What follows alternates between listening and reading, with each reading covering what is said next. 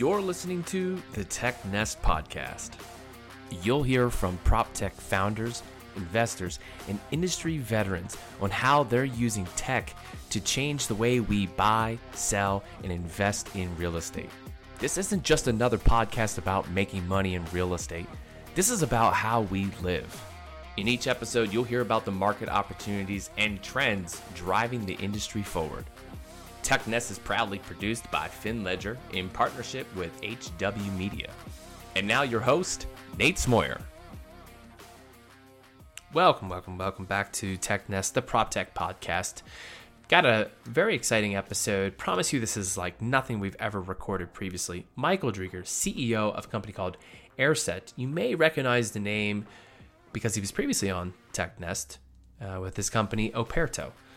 But Airsset is what we're talking about today. I'm going to give you a little bit about what they are straight from their words, but then we're going to jump into it because there's so much here to unpack on health, on safety, on compliance, on regulations, on comfort, and even climate that affects all of us. Airsset is a data and analytics platform built on top of IoT devices. It collects indoor air quality data, then turns the data into information that industry partners can turn that into building improvements. It's a fascinating product. The market opportunity is massive. Let's jump to it. Hey, Michael, welcome to the show. Hey, Nate, thanks for having me back again.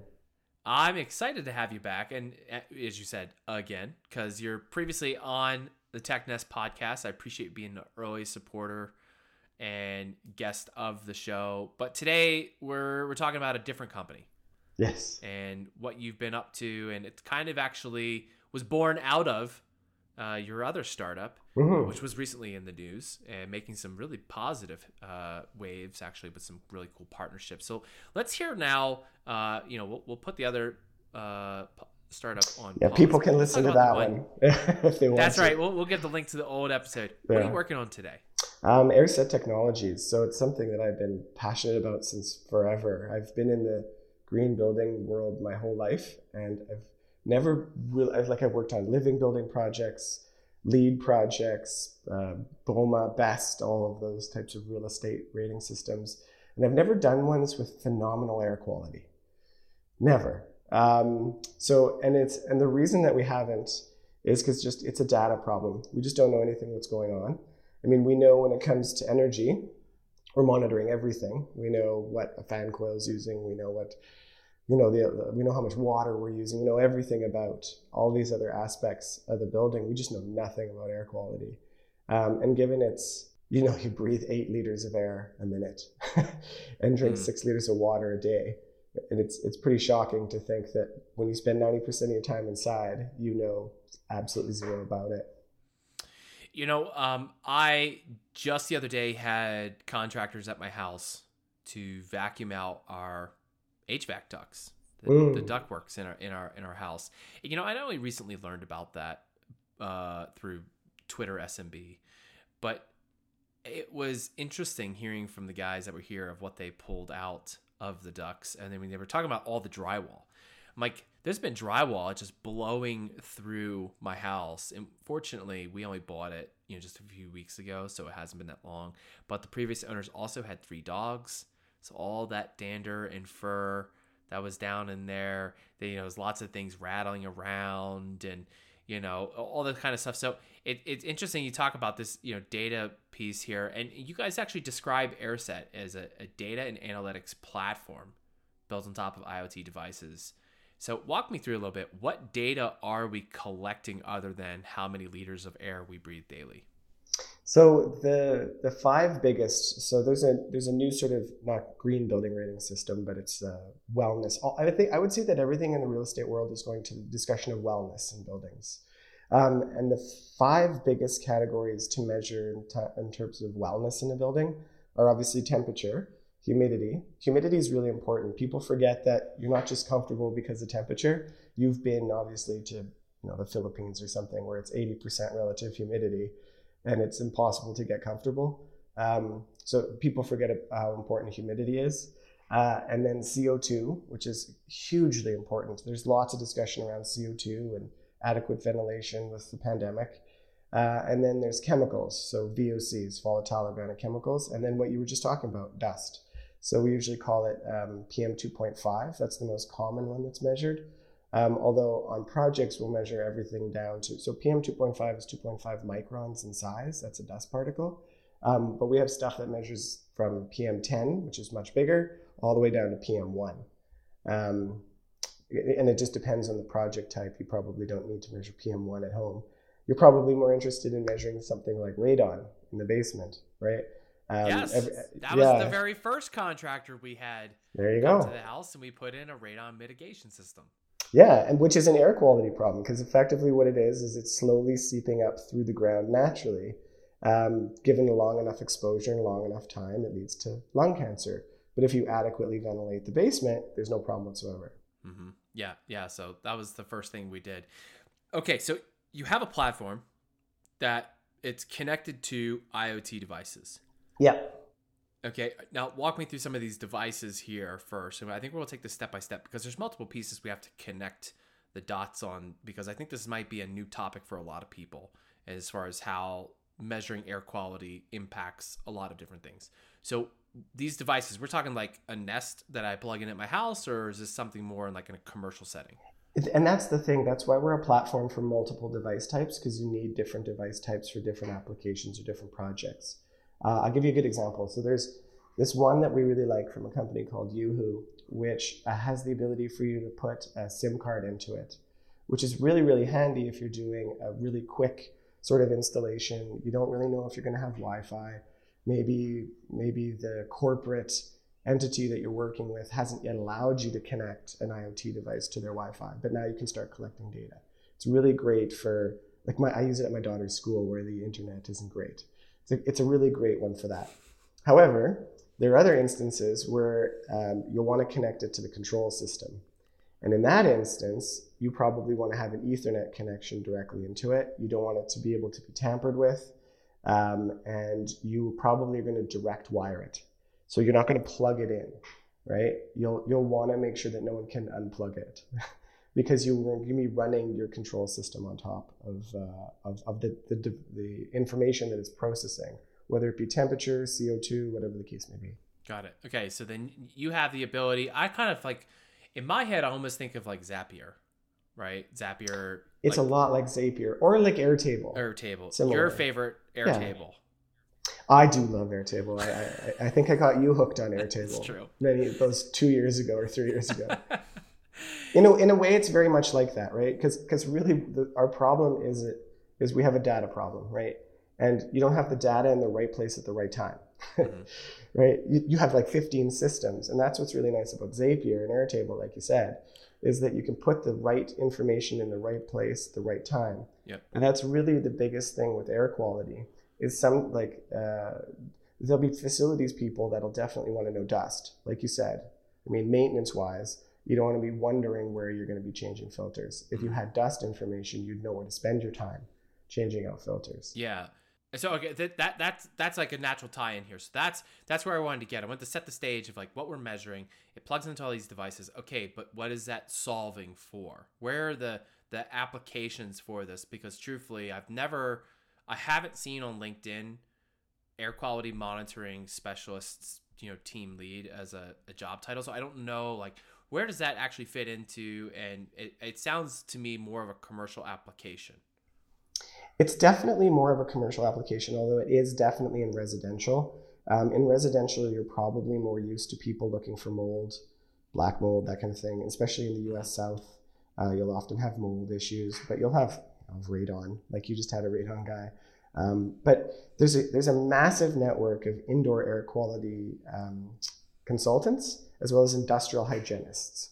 So these are people whose job it is to make sure that workplaces, homes, whatever the case may be, meet OSHA requirements, right? So work safety requirements because even the World Health Organization has limits for indoor air quality numbers. They all do. There's local ones as well. So these people have been around for 30 years, and they've been around since the first real problem that we had with buildings, which was sick building syndrome, which was basically a factor of decreasing the outside ventilation. And then also a bunch of other little problems. You had Legionnaire's disease, and you didn't really know that you were bringing in, fetid water air off the intake. You had all these issues, especially in the 70s when we started, decreasing the ventilation standards. And so over 30 years, there are these guys that have sprung up. And on the drywall side is a great one. So LEED, for example, the Green Building Rating System has a flush out period for every building, because they know that during construction there's paint fumes, there's dust, you name it. There's the fibers from insulation, everything. Yeah. So there are also even professionals that deal with what's called a flush out. So basically to just run the system before occupancy, so most of that stuff gets flushed out of the space. So over the last 30 years, there's a massive network of commissioning professionals, air quality professionals, whose job it is to basically say, okay, this is how you meet work safe requirements, or also how you most optimally run your building. Got it. I can think of so many job sites that I've been on that only now, because of talking about this, I'm just like, good night. What was I breathing in? Yeah. There's one specific, I was working on a condo building in the middle of winter in Pennsylvania, and, we were core drilling to put in plumbing.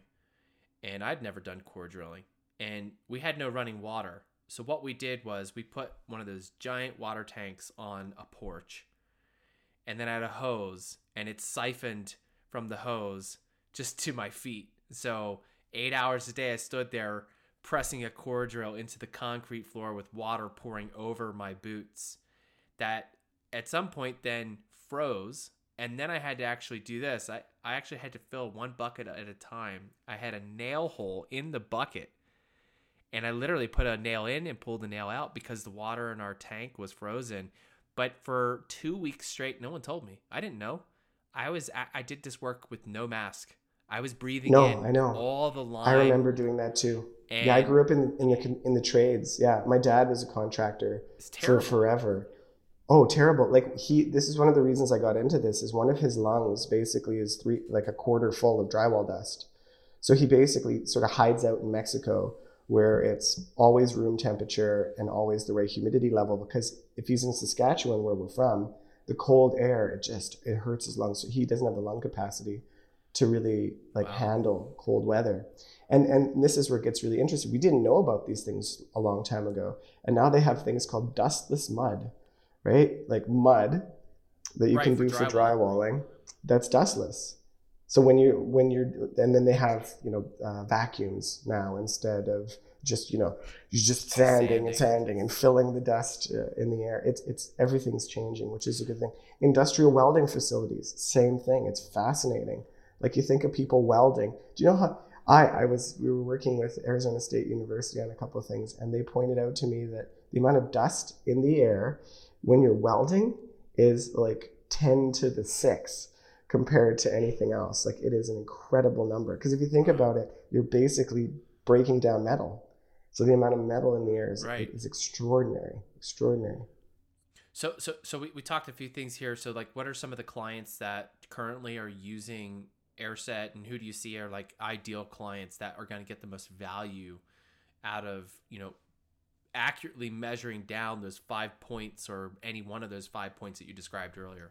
Well, everybody gets benefit from air quality data, literally everyone, because it's literally the only thing we all have in common is we all breathe air inside of spaces. It's different what you need for each of those spaces. So, for example, my daughter's classroom is a great example. I gave it to her because she's in a pretty simple little room, and they were having, she told me the other day, Dad, we're the only ones that there's been no COVID cases since you've given me the data.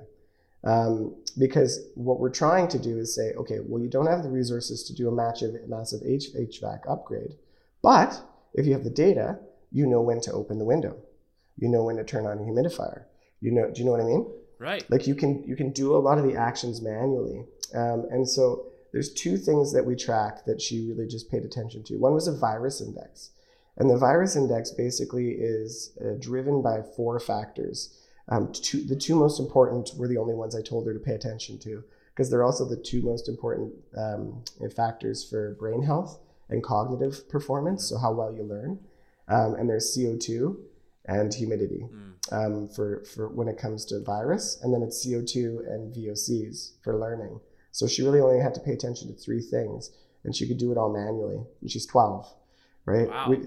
And there are other instances, for example, where we're into industrial facilities. Now we're talking complexity at an insane level, where we're monitoring things like toluene in the air, and we're turning on a system using the controls so that someone doesn't have to have tears in their eyes to know that toluene is in the air. The system just automatically will extract it before their eyes start tearing up. I imagine this means we no longer need canaries in coal mines. That's what our little bird is. So the Airsset bird, his name is Ken Airy. Oh man, that's awesome. I didn't even put that together, and now I feel like such an idiot. But obviously that's hilarious. Ken Airy, the Airsset Canary. That's the basic concept, right? Because we've been doing this forever. We literally brought canaries in because canaries have small little lung capacity, and they would die from carbon monoxide exposure. And sadly, and then they would die, and then you'd know to get out. So it's the same thing. We've gone hundreds of years without these canaries in our buildings. We only really have them in coal mines. Oh man, I'm so glad you mentioned that. As a marketing guy, sometimes I like to talk through like the logos and names, and so we have the logo here. But why the name Airsset? What does that mean, or how does that kind of translate? Basically, it's the same kind of concept, except basically you take the word asset and air, because air is probably your most valuable asset. That's the basic concept. Because it's the number one thing that drives productivity. Like we've all been in that meeting where everyone's falling asleep. And the reason everyone's falling asleep is because the CO2 level is climbing to 1,600 parts per million.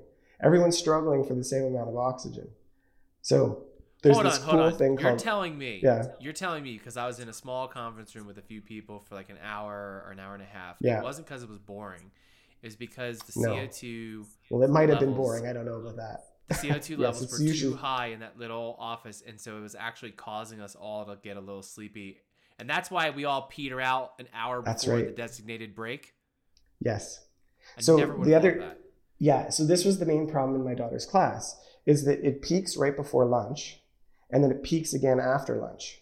Because effectively, you got 26 kids all breathing, right? CO2 levels rising, but then they all go for lunch, and the space sort of like vents itself out. It's the same with a boardroom. That's why, like at the beginning of the meeting, you're still there, right? But as the meeting goes on, you get tired because the CO2 level just keeps rising. And the biggest challenge that most people have is that they put the CO2 meter in the wrong spot. So if you put it, because CO2 is kind of like a buoyant gas. It sort of floats in a space. Okay.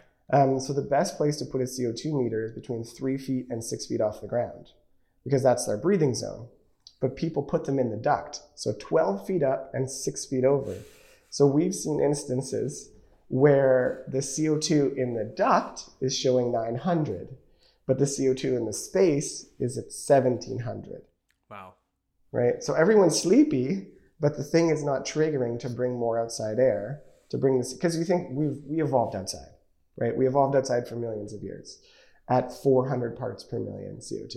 Our brains are not meant to be at 1700 for a 1 hour period. It's unnatural. So I could see how, in offices where managers and leaders, they would want the benefits, right? They would want to see the benefits here. But who is the buyer of Airsset? Who's saying like, what we need? We need something that's going to, across the building, handle measurements here, like our different CO2s or the VOCs or humidity. Who's the buyer for that? And then who's the daily user of the platform? The daily users of the platform are usually the facilities people or the maintenance people or those people that need data to help them save time during their day.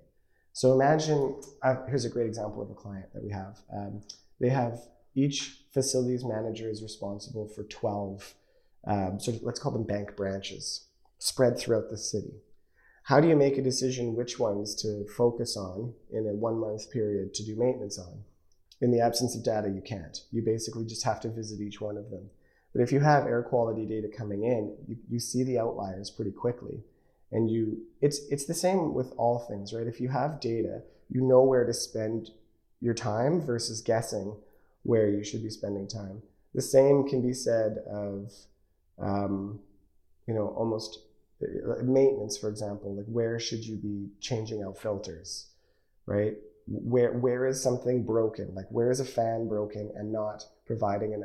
I once was working on a project where someone didn't realize that a fan had actually started on fire and was, because it's way up in the ceiling in a duct, and it's a fireproof enclosure, and it was off. Nobody knew. We're talking probably a year. Wow. And it wasn't until someone crawls up into that space and sees that it's broken. Whereas you could see that right away. If you had air quality data, you'd know the fan wasn't on. So it's not just wellness that you're talking about here, but there's some overall safety in general. Yeah. That is, going to be provided for those in the building. Walk me through the scenario of what are my alternatives, right? Because obviously, you're getting up and started, and this is a new way for people to be able to do this. What is the alternative method of, and some of these devices already exist. So is it an improvement on the workflow? Is it an improvement on the data and what to do with what you're measuring? It's really all about the data. And it's about management of the data and presenting the data in the right way to the right people. So there's really 3 different views that we show. One is a very simple view, which is the tenant. When you walk into a building, all you care about is the space you're in. You don't care about the 12 like that facilities manager did, right? That's not the interface you're seeing. So it's all the same data. It's just contextualized differently for different people. The other big factor is it's all about correlation. So when you make an action, it's going to improve or degrade the air quality. And because we're a data platform that's going to be integrating to multiple things rather than just, here's data, that's another big factor, is that we're able to see trends over time and what affects this and what better actions to take. The other is none of the other platforms really have a reporting module. And that was the other thing that was really, really important, is because there's a lot of compliance issues. There's a lot of sort of internal mandates, right? You might have a key performance index for your entire portfolio where every space should be under 900 parts per million CO2, 200 parts per billion VOCs.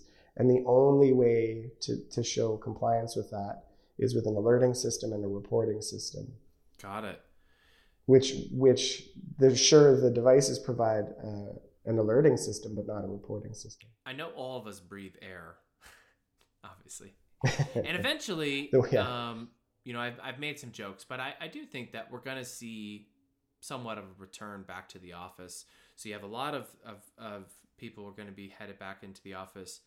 So when you're trying to think of the market opportunity that this represents to Airsset as a business, how do you sum that up? What does that market opportunity look like? The market opportunity is absolutely gigantic, right? It's trillions of square feet of office space, millions and millions of square feet of hospital space. We're working with some health authorities, daycares, everything, you name it. Because we're also even really doing research around sleep, because air quality affects your sleep as well. Unsurprising. You know how you have great sleeps when you go camping? That's CO2. Well, usually that's because I just got my ass. You're also tired. Hiking 20 You're also miles. very tired. But it's also very much to do. Try and sleep with the CO2 1,500 parts per million. It's very hard. You have a very fitful, terrible sleep. Interesting. Maybe that's why I like the heat turned off or really low, and or a window and a fan running. And a window and fan open. Yeah. A lot of people sleep that way, and there's that. We naturally know these things, and when we forget, we pay for them, right? I feel like my life is starting to make sense. as I'm like reviewing this. So I mean, obviously there's a tremendous opportunity for you guys to gain some ground. Where have you seen the most adoption come from currently? The most adoption is with partners, because partners, it's making their life easier. So it used to be, for example, in one example, they were doing a yearly inspection. So they would go in with air quality devices, measure for a 1 week period, or just spot check and say, okay, here's your report. This is the building's air quality. One, that actually takes a lot of time, because it's like labor is everything. You got to drive there. You got to put the thing. You got to take back the test data. You got to take out an Excel spreadsheet. You got to turn that into a report. Basically, now we can do a report every week if we wanted to. Not that you'd want to do that, but usually they're done quarterly, because most of your problems are really seasonal. But sometimes you'll want to do monthly reports. So now they can do monthly reports without ever having to go to site. And then if they need to, when they go to site, they know exactly where to go, because the data will tell you where to go, instead of you wandering around with a wand trying to, like Ghostbusters. These guys look like Ghostbusters with wands trying to get data manually. So there's these consulting firms and specialist firms and experts who, that's their thing. They do air quality measurements and control and provide usually reports. For compliance purposes, or even for internal mandates and best practice performance, green building rating systems, etc. Yeah. So now they're going to be, well, wait a minute, this just changes our workflow. This enables us to deliver greater value to all these building owners. Building owners loving it because they all get the view they want, or each tenant gets the view they want on, the health and safety of their office, which I think for recruiting back into the office, there's got to be benefits. There's got to be things that we're going to be considering, because we're all, the pandemic has had this fascinating effect on how we think about indoor space. Well, it's all about transparency now, right? Like, we had one property manager say, this is all about transparency. I show how much I'm charging for energy, right? It's totally transparent to the tenant. I should be showing transparently what's happening with air quality. It's also really interesting what's happening with leases. So it used to be like commercial leases were really vague. It was like the landlord will supply adequate airflow. What is adequate? Right? Even a lot like OSHA and all the others, like WorkSafe in British Columbia is also, it's very vague on how, but it's getting very solid. It's going from vague to very specific, very fast. Very, very fast. Well, as we have the ability to get more specific, I mean, it wasn't that long ago where it was pretty standard office building owners would turn off the air conditioning at 6 o'clock. Yes. Because work hours were, the building would open at 8 and go to 6. The problem is startups and startup culture started taking possession of these office spaces, and they didn't start work until noon or 11. Some of them they work late, and I'm one of those people. Now unfortunately, I still also actually get up early, so I'm like an early and then a later. I like a long lunch, but I can't imagine sitting in an office and then 6 o'clock the air conditioning shuts off. I mean, honestly, in my head, I'm like, who the hell is done at this time? I don't understand. Let's keep going here. The sun just went down. It means it's time to crank. And this is one of those advantages where you could genuinely control down to the employee comfort at a way that also conserves energy. But there's a return on investment that's almost instantaneous when you do that, because energy costs per square foot are, let's call it 5 cents a square foot, but labor costs are like $600 a square foot, right? So if you save 1% in productivity, because people aren't sleepy in that meeting or sleepy in the space or drowsy because it's too hot or whatever the case may be, the return on investment's way faster with air quality improvements than it is with energy improvements at a building facilities portfolio level. It's way faster. We're gonna have to work on getting that message out, because I haven't heard that in phrase like just like that. Where chasing energy efficiencies versus changing the productivity efficiencies, and being able to do that actually just in a few ways of how you're measuring the building and how it's using its resources. Yeah, and that's one of the first sort of indices we created was a cognitive performance index. You would call it productivity index, and basically it's a percentage. So my daughter was bragging the other day. She's like, Dad, I've kept it at 98%, 99%, which is incredible. So basically what that means is there's only a 1% loss in productivity and learning, right? But you can put a number to. So if you took that in salaries and you said, okay, well, that's only a 1% loss in salary, well, that's great. But if it was 75%, what's 15% of salaries on a floor plate of 10,000 square feet? It's a big number, right? It's a percentage that I'm not going to be able to do the math in my head. Although I do think your daughter needs to get a promotion to chief resource or research officer or something. I think I'm going to be writing she's smarter than me. That's phenomenal to hear. So you have this case study happening in her classroom. She's managing the data and or helping control the performance of the classroom. There's a fascinating case. Well, we're going to be co-authoring a paper together. she's a better writer than me. I'm not joking. You think I'm joking? We are. That's awesome. No, I love it. I think it's really cool. Because here was the thing I said is that the school board's like, well, we need to find a way to get a grant for $5 million to do all these upgrades to schools. And my question was, well, how do you know where to allocate the funds? You have no data whatsoever. It might be that you got 5 spaces that you need to spend all your money on and the rest are 0. You have no data. The first thing you need to do is figure out where the data first. We had clients that were telling us that there were schools that were all running out buying air purifiers. And they all regret it now because air purifiers have fans that are super teeny tiny, super really loud. They don't move a lot of air. You gotta replace the filters. They don't actually do very much. So everyone has buyer's remorse, right? And they're coming back and going, hey, we should do air quality monitoring to figure out what these things do. I'm sad to tell you that it does very little when you go to Staples and buy a whole bunch of air filters for a space that it's too large. They're meant for like a single room. I can only imagine what an air purifier does for a room of a bunch of kids coming in and out of the playground. Well, the other thing was that the fans were so loud the teachers couldn't teach, so they were turning them off. So you have all of these. I mean, it's compounding effects of well-intentions and totally. Yeah. But it's a great story to think about it, right? That kids can basically all they need is the data. I mean, if they can manage it, who can't? Yeah, exactly. Yeah. Like they do all kinds of other stuff. Like she's the classroom air monitor. So this might come off as a little bit of like a curveball here, but I'd love to hear.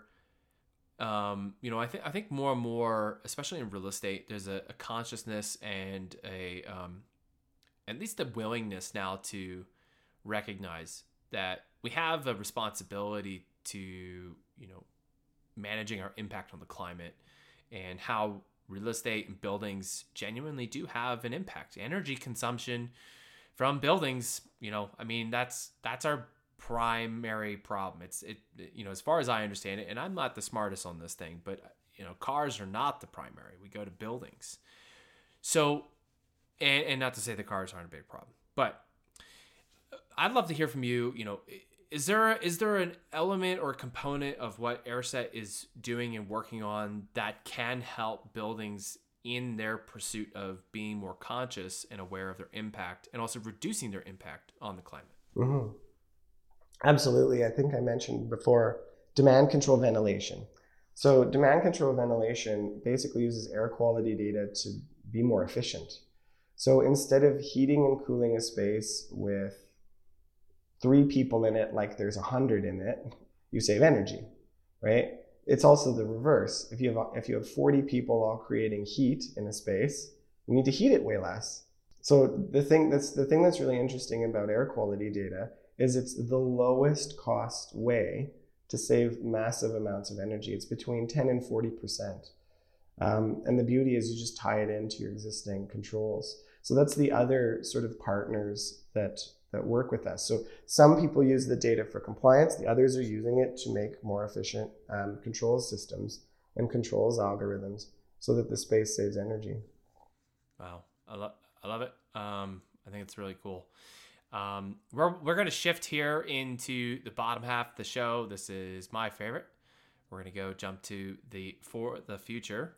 For the Future is a segment where I get to ask each guest who comes to the show to give their best predictions based on the following 4 questions. Michael, you've played this game before. Are you ready to go for round 2? I am ready to go again. All right, let's do this. Question number 1, what does Airsset look like 1 year from now? Oh, 1 year from now, we can identify the effects on sleep. We can identify all of these wonderful things that basically tell us, how air quality affects us in all ways. We're in millions of square feet worth of space, having a positive impact on all of the people that are in there. That's definitely where we're going to be in a year. And every classroom from here on out for your daughter. Yes, definitely. She wanted to take it to her math class. She's like, we have math class in another room. Can I bring it with me? Bring it with you. Take it wherever you need. Yeah. There you go. Question number 2, what future public health liabilities will building owners need to be aware of and provide solutions to? Well, I think that's the big thing is it is a public health issue, right? Like outdoor air quality is considered public health, but indoor air quality also is. It's a lot of people in public spaces. And it's going to get regulated really quickly, like really, really, really quickly. I don't doubt that. Question number 3, what's one industry trend you think will continue, but you wish would go away? Multiple different units. You as an American are using Fahrenheit. I'm using Celsius. Europeans use micrograms per meter cubed for VOCs, whereas Canadians and Americans use parts per billion. So one of the things that we have to do with all of these devices is make them all the same.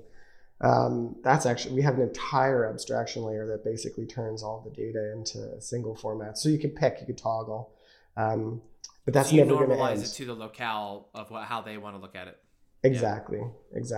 Also, the trend of time zones. Anyone who's ever worked in software will tell you time zones are a nightmare, right? And porting data, it's almost like a philosophical concept rather than a real concept when it comes to time. Do you know the story behind time zones, how we how they got made, or why they really got pushed for? I don't actually know. No. Okay, I'm gonna butcher it, but I don't know why this triggered this, but it had something to do with trains. Ah, that makes sense. And the trains, they were all in different times, and they just didn't have a systemized way of how they were keeping time, and so people were missing things, and trains weren't showing up, and they were late. Leave it to trains to tell us time zone. It doesn't help us justify daylight savings anymore, but I'm fairly certain that's the story, and this is a challenge and open invite for everyone who's listening. If that story is wrong, go to the Apple Store and leave a review saying exactly why I was wrong on about trains being the story behind time zones. Final one here, number 4. What's one thing you believe will dramatically change or fade away in real estate as a result of tech advances? I think guessing. is something that's been done in real estate for a really long time. Rules of thumb, right? It's roughly this, it's roughly that. No one's going to be guessing anymore. The amount of data that people have to make decisions is thankfully just growing. Yeah. That's a good thing. Okay. Well, we're going to move on to the final 3. These are questions for our listeners to get to know you better. First one is, what are you reading?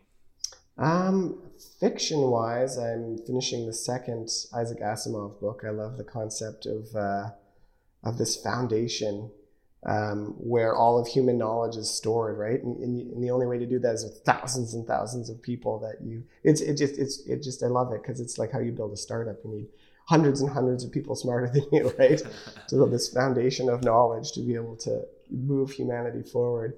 And the other one is Tim Hafford's The Data Detective, which is all about how you manage data, how you view data, how you interpret data, because it can be misinterpreted, right?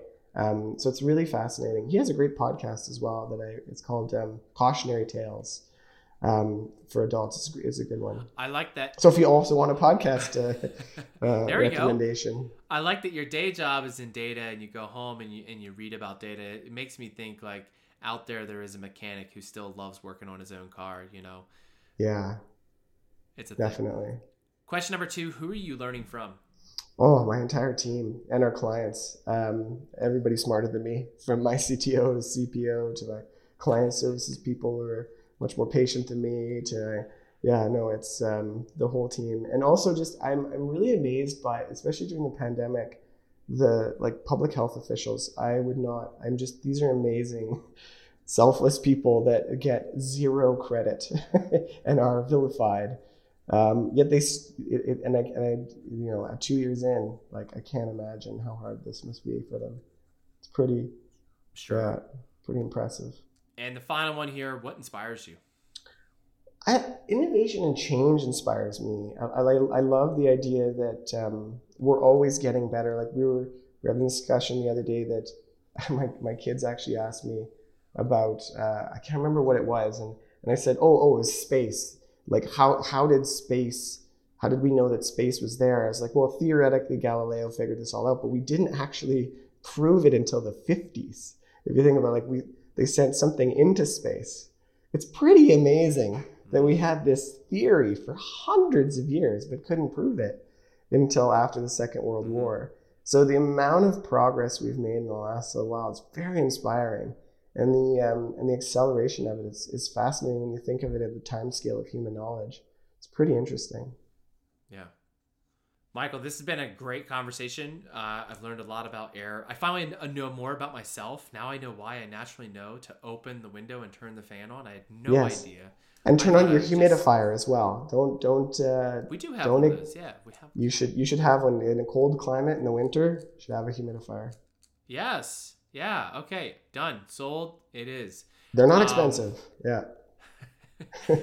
I really appreciate all this. Before we close out, I want to give everyone an opportunity if they want to connect with you or they want to learn more about Airsset. Of course, a plug for your other company, Operto.